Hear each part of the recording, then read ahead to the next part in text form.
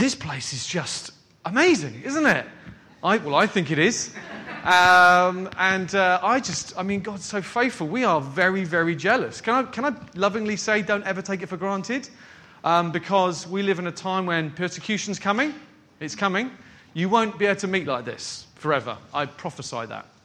So enjoy it now. We're in Canterbury. We spent £250,000 on planning to have our equivalent of this, to have it at the last minute shut in our face. And it took us years to recover as a church. So I come here and I want to lovingly say to you, enjoy it. Drink it in. Let it be used morning, noon and night for the glory of God. And don't be complacent, because God's given you a gift. Amen? A gift for your blessing, but also for those who don't know Jesus. And if you're here and maybe this is your first time to this church, maybe you're not a Christian and you're kind of looking in, I want to say on behalf of Craig and the team, you are our VIPs. You are so, so especially welcome. And it's my joy today to kind of try and tuck in with the series that you've just begun, which when I asked Craig a minute ago, he said, what's it called? He said, it's called From Life to Death. And I was like, no, I think it's the other way around. From death to life, his experience of being a Christian. From life, just joking. But if you've got a Bible, can you grab it? And we're going to get into God's Word today. And turn to the book of Acts, chapter 9. When we think about this whole sort of subject, which this series is really looking at, which is, I guess, the subject of change. You don't get much of a bigger change, do you, from death to life? And this whole thing of, can a person really change? And if you're anything like me, when I think about that, I kind of have a bit of a mixed emotion. Part of me loves change when it's kind of out there. You know, your football team change, and suddenly they do really well. Or suddenly your political persuasion changes and they start to do well. Or, I don't know, your spouse changes. Or your kids change. When change is over there, we love it, right? It's a great thing. Suddenly you get a new ring road or something and it's great. But change, when it's in here, when it's kind of about you, and maybe this is just my experience, suddenly my relationship to change is a bit different. Suddenly the idea of change becomes a little bit more complex, shall we say. It's something that I'm a little bit more wary about.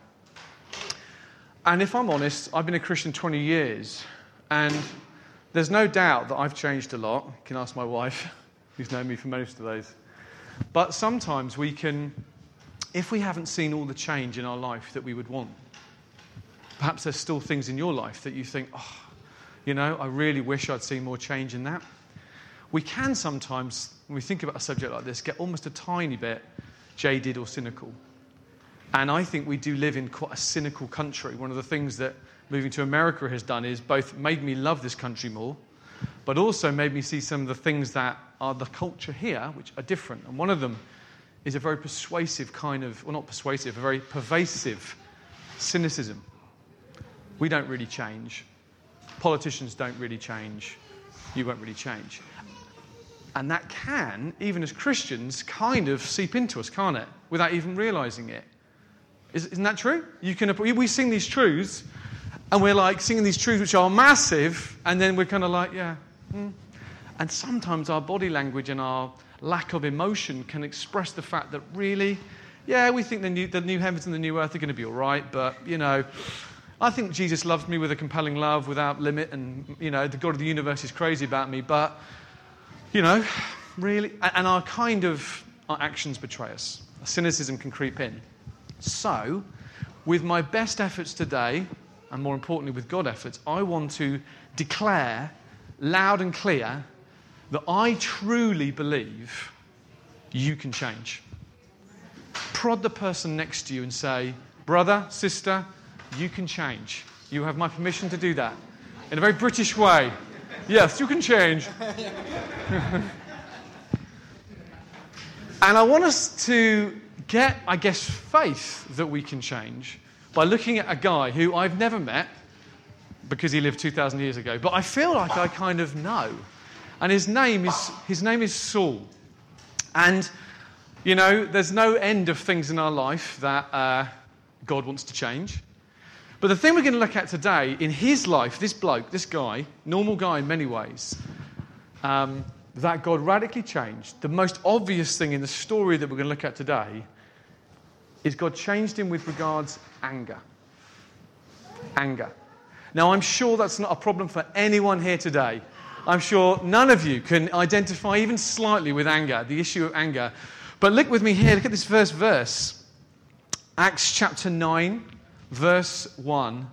We're going to pick up the story, and this is what it says. This is what the writer Luke, this is how he summarizes our main man today, Saul. But Saul, still breathing threats and murder against the disciples of the Lord, went to the high priest and asked him for letters to the synagogue at Damascus, so that if he found any belonging to the way, that's Christians, he might bring them bound to Jerusalem. That's the opening phrase today. So, this is a man who was very angry, okay? He was still breathing threats and murder. Dad has had a really bad day at the office, okay? He's coming in. Oh no, he's got that look in his eye. But this guy, I mean, I don't know if that's ever been said about you. I mean, it's a big thing to say, isn't it? First thing, just to get into your mind's eye today, this guy, at this point, he was breathing out threats and murder against the disciples. And what's so amazing about this guy, Saul, which I want us to know right at the beginning, is that so much of the rest of the New Testament is written by the same guy. Isn't that amazing? So the rest of the New Testament, if you don't know that much about it, you could summarize as love, joy, peace. Huge amounts of the New Testament are love your enemies, rejoice always, love is available, written by angry man. Do you see the irony? And I want you to come this morning. I think God wants to fill your heart with faith. Almost the comic element. It's funny. You know, if the rest of the New Testament was written by some kind of hippie man who was just naturally really peaceful and loving and unlike Tom Shaw, then you go, well, God bless you, mate. You're just naturally like that. But this New Testament was written by a seriously angry man. That in this description, it says he's breathing threats and murder. And he wasn't just angry. Here we go. It wasn't just that he was angry and needed to change, and he needed help changing. Here we go. He was also someone who didn't even know he needed to change. He's one of those guys. Again, I'm sure none of you are in this room here today. He's not just someone who goes, I'm a nightmare to live with, and God, you've got to help me. He was actually one stage back. Well, the honest reality is, at this point, he thought he was 100% doing the right thing. He would have had no awareness that he was 100% out of the will of God at this moment. He wasn't just angry and desperately needing change. He did not know he needed change. And I want to lovingly say, if some of you here today, you're hearing this thing, oh, anger. Okay. Oh, this whole series on change. I'll be helpful for those people in my small group. I hope my wife's listening. She really needs to hear this. Oh, we should bring the kids in because my son, he definitely needs to hear this. Don't miss this. It's for you. It's for you and for me. So what's the deal here today? What's the situation? Well, the situation is this. The context. He is in a place called Jerusalem. You've probably heard of it. It's the center at this point of Israel. And as we look at today, there's been an awful lot of anger bursting out at the local church. You know, Community Church Ramsgate has not been welcomed with loving arms, shall we say. There's huge persecution that we're going to look at. And this guy's involved with it. But now, his anger is so immense and out of control, he's asking for permission from this high priest guy to go to Damascus so that he can then chase the Christians who are now gone to Damascus. Here's the interesting fact. Damascus was 140 miles away. Think about that for a moment. 140 miles. He's from Jerusalem. He doesn't say, I want to go to the outskirts of Jerusalem to chase them. He wants to walk to London and back in the burning Middle Eastern heat. He is that full of anger. Isn't that amazing? So I guess what I'm trying to do is stir your minds this morning, your imagination, so that this man, Saul, you can kind of feel the intensity of his anger. He was seriously angry. And at this point, he's asking for permission on behalf of Israel to pursue these Christians. So the million-dollar question that we've got to get into our minds at the beginning of this is why? Why was he so angry? Why was it that this guy, Saul, was so seething with murderous threats? I think it was because he was having a sense and losing a sense of the power and the control that he had grown up with. In life, I know in my life, when I get angry, so often when I trace it back, it's to do with a loss or a feeling like I'm losing power or control or both. Let me explain.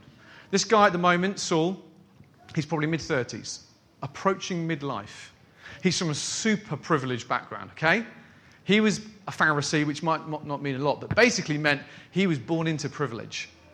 Super privileged guy. He was actually a real sort of leader of Israel. He's one of the guys who was used to people, when they saw Saul, they kind of did this. And he had special clothes that he wore because he was a Pharisee, and he spent much of his life actually in the high court making decisions. He was used to power. He was used to influence. And therefore, the image that we have here is this guy, and he's a serious young man, or middle-aged young man-ish kind of thing, and he's on his way. He's like a professional. He would have been on, The Apprentice. He was one of these intense young men with a great mission to snub out these Christians. And I think the key to understanding why he's so angry is because these Christians, this is what was happening. He was part of Israel, right? He's one of the leaders of Israel, which for a long time he had been influencing and shaping this nation. As Jesus came and started a new deal, a new kind of expression of God, this is what was happening. The church was starting to grow like crazy. Thousands and thousands of men and women in Jerusalem were starting to say, well, we used to do that, but now we see that God has come. God himself, Yahweh, Jesus, he's here. And so what was happening is the church in its thousands was starting to grow and grow and grow and do this. And so the leaders who were used to power and influence were one by one, they were seeing their people go somewhere else. Do you see? And their power and the influence that they were used to having was draining away with every passing day. If you said the word church, to them, it wasn't like, great, finally the Messiah's come. Yes, for them, it was synonymous with a loss of power. Do you understand? And actually, that's why the more I look at Saul, the more I identify with him. Because actually, I know in my life, when I see things I'm used to being or feeling powerful in, feeling the best at, I'm very, very competitive by nature. I hate it. I love control as well. When I feel either one of those, control or power, is starting to drain away in my little world, I can see my anger starting to flare. I can see I start to take it out on the kids, even though it's nothing to do with the kids. So this guy is seriously angry. He wants to walk for 7 to 8 days in the burning heat. Now, I've had on occasions the odd tiff with my wife about various things, and even occasionally left the vicinity. But I can say within 10 or 20 steps, my anger has generally subsided, and I felt a complete prat. And I thought, what am I doing? And every time I've turned around and gone back. For this guy, he's going to walk for a week and a half. The level of anger. It's fascinating. It's really fascinating. This young guy is so angry, so serious, so intense. But if you turn back actually a page, the sort of story has been building up to this point. It's not like suddenly we hear about Saul. If you look with me, here in verse 58 of chapter 7, we hear about Saul. This is the very first mention of this guy, Saul. It says this, and then they cast him out of the city and they stoned him. This is them talking about Stephen, who was one of the leaders of this church. He was one of the beautiful, humble, wonderful, godly men. of this rising church. And this guy, Stephen, all he'd been trying to do was explain to the rulers of Israel, this is who we are. We come in peace. We come in peace. We want to help the poor. Is that okay? We want to serve the poor and the needy. We want to make sure that the widows aren't neglected. We want to get people connected with God. Is that okay? And actually, what we've just seen is that Saul and his friends, who were the leaders of Israel, when they heard Stephen trying to explain this Christian faith to the Jewish leaders, they go crazy with anger. They cast him out of the city and they stoned him, and the witnesses laid down their garments at the feet of a young man named Saul. That's the first time we hear about him. This guy, Stephen, is dragged out of the Jewish courts by these Jewish leaders, these respectable men. He's dragged out in a totally illegal procedure. He's dragged out of the courts, and they stone him to death. Now, I'm told what they used to do is if there was a legal execution, and this was totally illegal, the Romans had not authorized this. What they would do is there was a big thing called the Rock of Execution, which was 10 foot high. And in an act of mercy, before they stoned someone, they would take this person up, strip him naked, and they would throw him off this very high place deliberately so that he would break his neck, or at least be totally unconscious. So that when the stoning began, he was already half dead, because stoning was so barbaric. But what happened with Stephen was it was so out of control and so wild, they threw him off. And historical sources say he stood up. He was totally alert. He was totally awake when they started to smash his brains out. I mean, it's sick, isn't it? It's a horrendous... I mean, I violence, and I just hate violence with a passion, even on TV or, pretend stuff. But this really happened. And this young guy, hey, listen, as you do it, as you smash his brains out, give me a coat. We don't want that getting dirty, do we? I'll look after the coats. And then I can just watch. I can just watch this young man who all he ever did was look after the poor. He deserves to be smashed and killed because his movement are taking away power. This is Saul. It says in chapter 8, verse 1, a few verses later, he says, and Saul approved of his execution. I hate that phrase. It's like, what does that mean? He approved of it. It's like Saul at this moment, he almost, can I say this? It's almost like he delights in it. Rubbernecking on the motorway? When you know that phrase? Often why the motorway slows up is because people want to look when there's a horrible crash. And he's not doing it. He's not just getting his hands dirty, but he's watching. I think at this point, this guy, Saul, he's kind of there's a bit of a sickness to him. There's a kind of, oh my goodness. But what's fascinating is it then says, and there arose on that day, this is 8 verse 1, a great persecution against the church in Jerusalem. So what happens is one man gets brutally, barbarically killed, and rather than it being, okay, we've done enough, we've sent a message to their leaders. Can you imagine the shock? This man's killed. Then what happens is they go for everyone. Thousands and thousands of men and women and kids are systematically persecuted. Look with me, it says here, they were all scattered throughout the regions of Judea, Samaria, except the apostles. Devout men buried Stephen and made great lamentation over him. Here we go. But Saul was ravaging the church, and entering house after house, he dragged off men and women, and he committed them to prison. This is the guy. I have a word for someone like this. A sick, abusive person. I have never dragged a grown man into prison or to his death. I've never dragged a woman. But this man, this great hero of the New Testament, at this moment, do you feel this actually happened? He knocked on doors, kicked them down, and when women were screaming, have mercy on me, he would grab, shut up, come with me, and you will go the way of Stephen. This guy at this point, the Bible's very candid. It's very candid. And the reason I'm wanting to labour this is because, do you know what? One of the biggest lies around in this world is that Christianity is for neat, moral, nice people. If that's what you think, brother, sister, friend, I know this is a bit of a hard-hitting beginning, but what I'm trying to say is there is hope for absolutely everyone. This guy is like Jihadi John. You know? ISIS, the guy who loves to execute. This is what's happening to him. For him, the loss of power and control, the loss of Israel's power and control, it is causing this. It's like an addict who's been used to power and control going cold turkey. As he loses power and control, this is a man wild.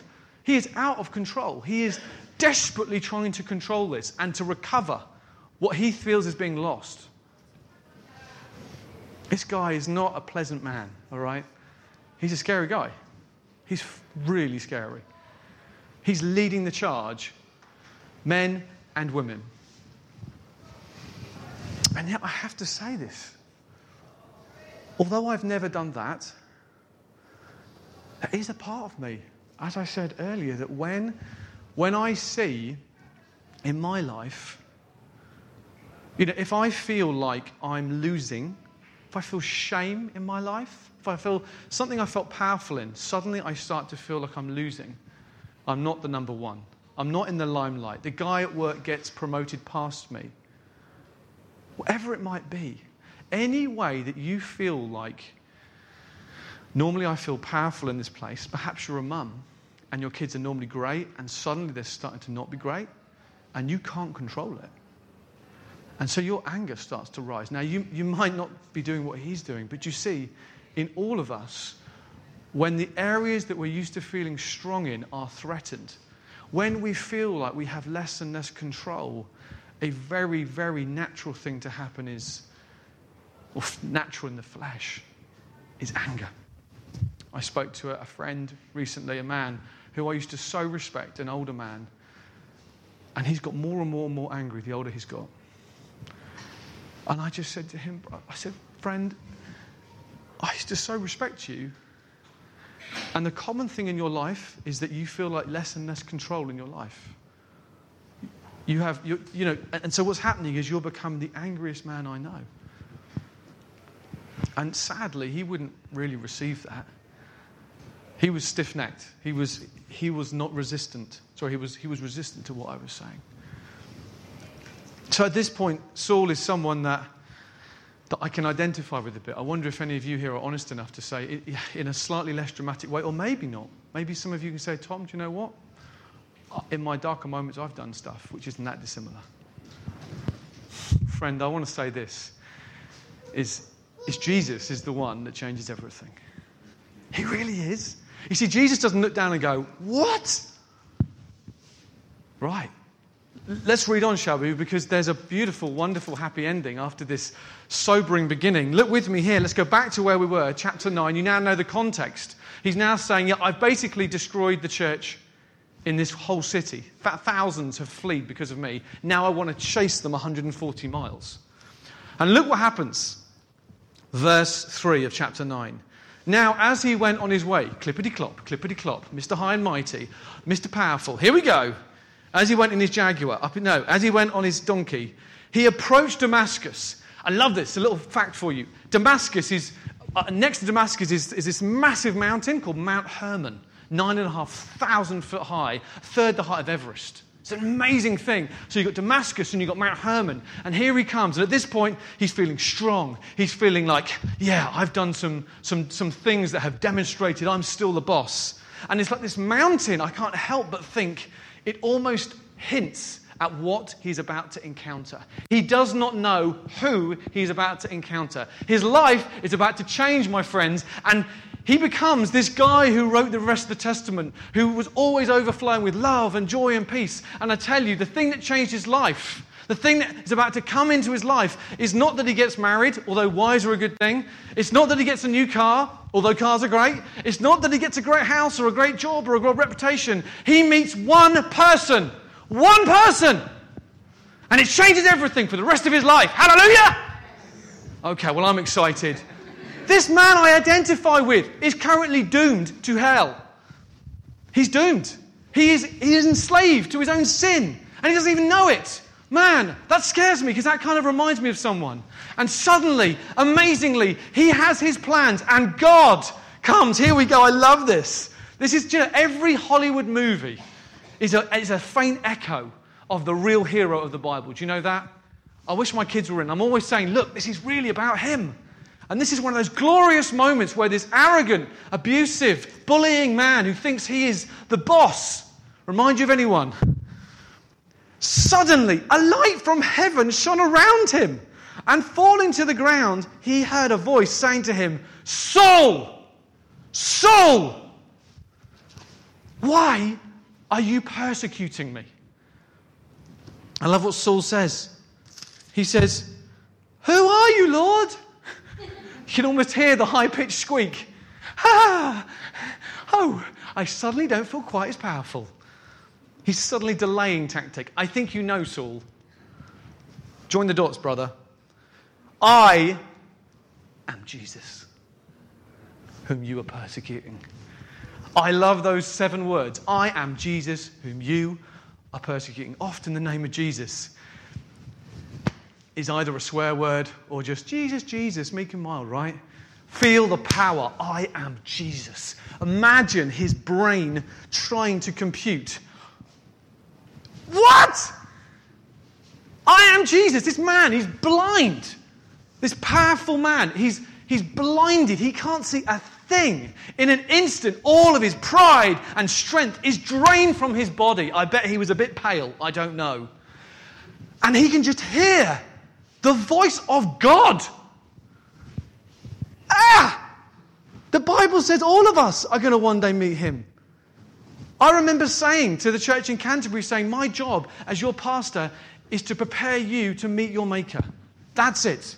That's all I'm ever trying to do, is that one day, and I remember saying that, and there's a lot of young people in the church, lots of people in their 20s. I remember the next Friday, a girl aged 20 died. Her heart just stopped. She'd been married 7 months, and her husband came home. And the last thing I ever said to her was that. She loved Christ, and her husband's done magnificently well. Never heard him grumble once. But we will meet Christ. We will meet him. And Saul mercifully gets to meet him before his life ends. And you are meeting him today, friend. If you don't know Jesus, this is your equivalent. You're hearing the word of God to you. He is alive and well. And he really still does appear. How many Muslims, gloriously, are having vivid dreams and visions where suddenly they see the raised Christ? This book is filled with encounters. Christianity is not about a mental assent thing, although it involves your mind. It's about encountering the living God. Come on, hallelujah. Ramsgate, are you there? This is great news. Because I need strong medicine for my soul. I need strong medicine. I am a sinful man by nature. I am angry and I am petty and I'm narcissistic and self-obsessed. And I need a big God. And this town needs a big God. Margate needs a big God. You need a big God. Every day of your life, it's not enough. This isn't I'm not just being enthusiastic. This is a kingdom culture thing. Even if we express it in our British way, that's fine. You need him in your heart, friends. The reason this man was changed, the reason you're going to get changed day by day is if Christ is massive in your life. Particularly men here, I would say. No, they're not just men. There's something here. Christianity is not just for women. There's twice as many women in churches in this nation. I praise God for women. Hallelujah. I love women. I've got 4 of them. I've got a female guinea pig, for goodness sake. Everyone's women in my house. But men, get hold of this. You have nothing to be ashamed of when you are in the pub or you're in your workplace or wherever you are. This is the Jesus you represent if you know him. He is scary in a brilliant way. He is like Aslan, if you've ever read the C.S. Lewis books. He's not safe. He isn't. He could have easily said to him, I am Jesus, whom you are persecuting. Full stop. Go to hell now. Seriously. He would have been holy, righteous, right?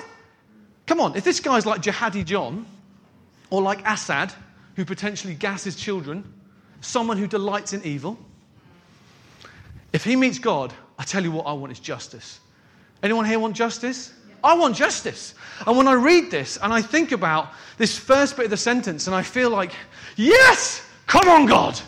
And this bullying, arrogant, entitled bloke suddenly meeting not just his match, but and meet Goliath. I'm like, yes.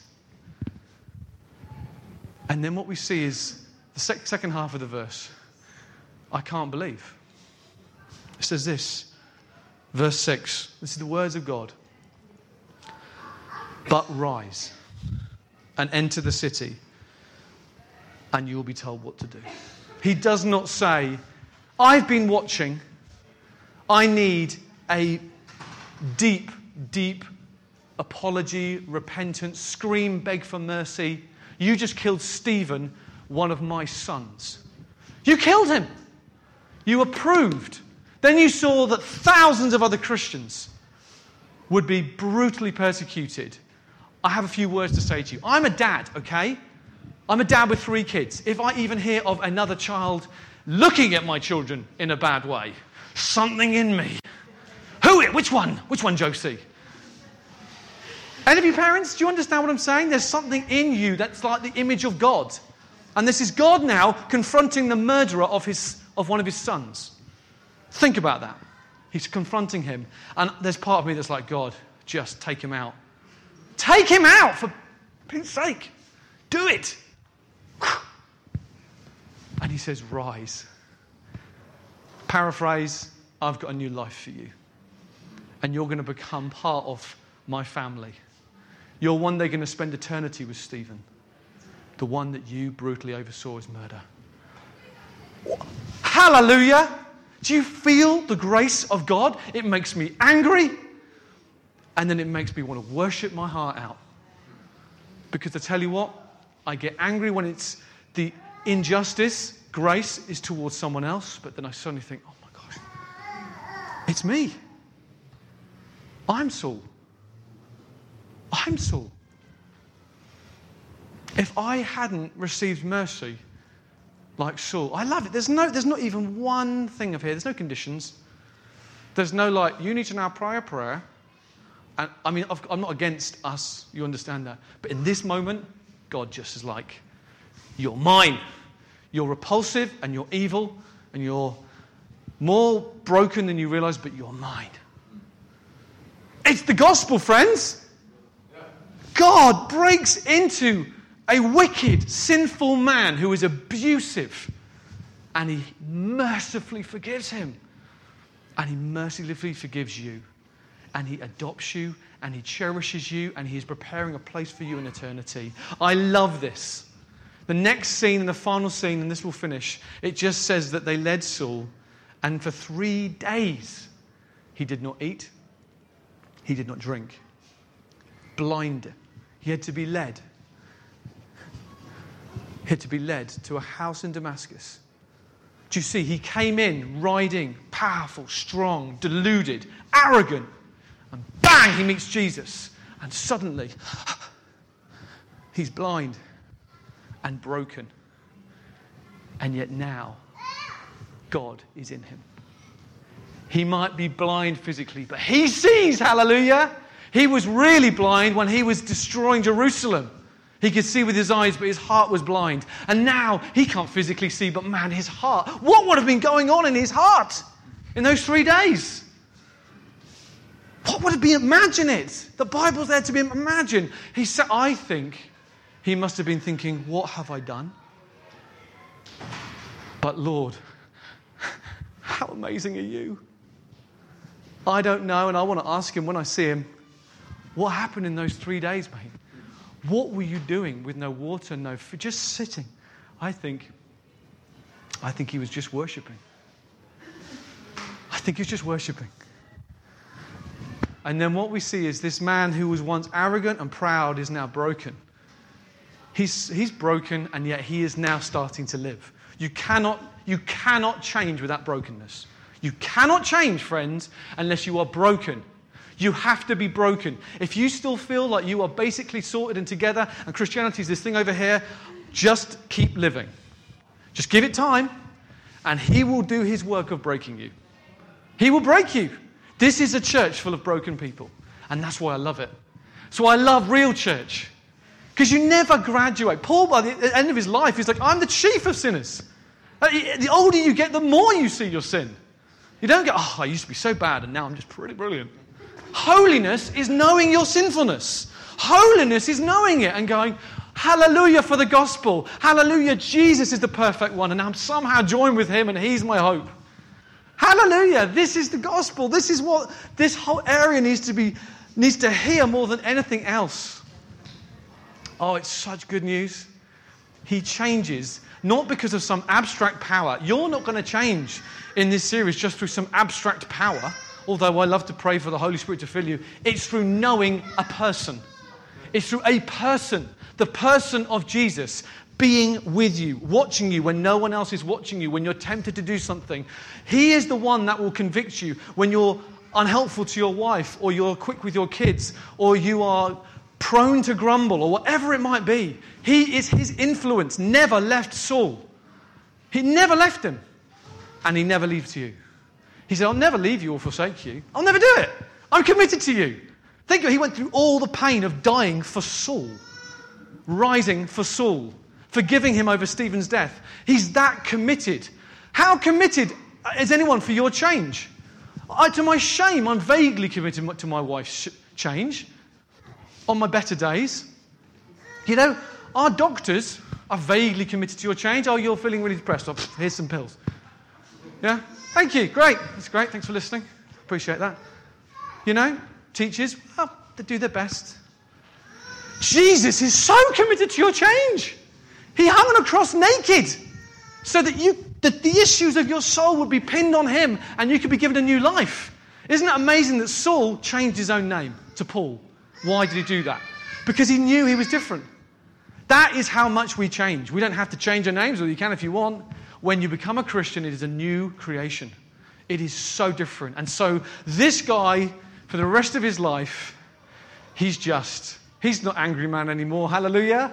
He's joy man. He's peace man. He's loving man. He's the guy who repeatedly writes to these churches that he somehow seems to get started. And one of the most common themes is forgive. Forgive. Forgive because remember, it's the grace of God. Let love flood your soul afresh. Let peace flood your soul. Never, ever avenge. Rejoice always. I said again, rejoice. Where was he when he said that? Oh, I'm in prison facing probably death. But rejoice. I mean, this is amazing. How did he do it? Because he had someone with him who was very joyful. He had the ultimate companion in his life. He had the ultimate spouse. It was Jesus. Hallelujah. It's so glorious because it's not rocket science. It's something that my daughters can get. Hallelujah. Guys, I hope you feel encouraged. I've talked about a murderer being changed and becoming a man who taught us how to love. And that means you and I, there is nothing that you can do that God can't forgive. There's no thing in your life that he cannot change. There is hope, hope, hope, hope. So this is what I want to do as we come to land today. Goodness. You're right. This is what we're going to do. If you today have thought, you know what, as you've been speaking, Tom, I want to change. Maybe anger. Or it may be something totally different. You may have thought, you know what, there's something I know I want to change. I want to encourage you, just in a moment, to come forward to the front. And my hope is basically everyone does, although I might be completely proved wrong, and that's fine. I don't care. Should we stand? Hey, Jesus is here. Amen? If you don't know Jesus and you want to give your life to Jesus, you can do it right now. You can even make your coming forward a declaration that you want to meet this Jesus. You want to give your life to Jesus. You want to throw yourselves on his mercy. Or you might just say, Tom, there's a small thing in my life I want to change. The basic point is this, is God wants to change you. It says he wants to change us from one degree of glory to another. He wants us to be a people who are forever open to being changed. In fact, to be a disciple means I'm a changer. I'm a learner. So if right now you feel, I've come this far, this is a safe place, and I don't want fear of man to control me. I want to come forward right now and just make a declaration that today I want to say to you, Jesus, that I want to change. I want to invite you now, just quickly, just to come straight forwards.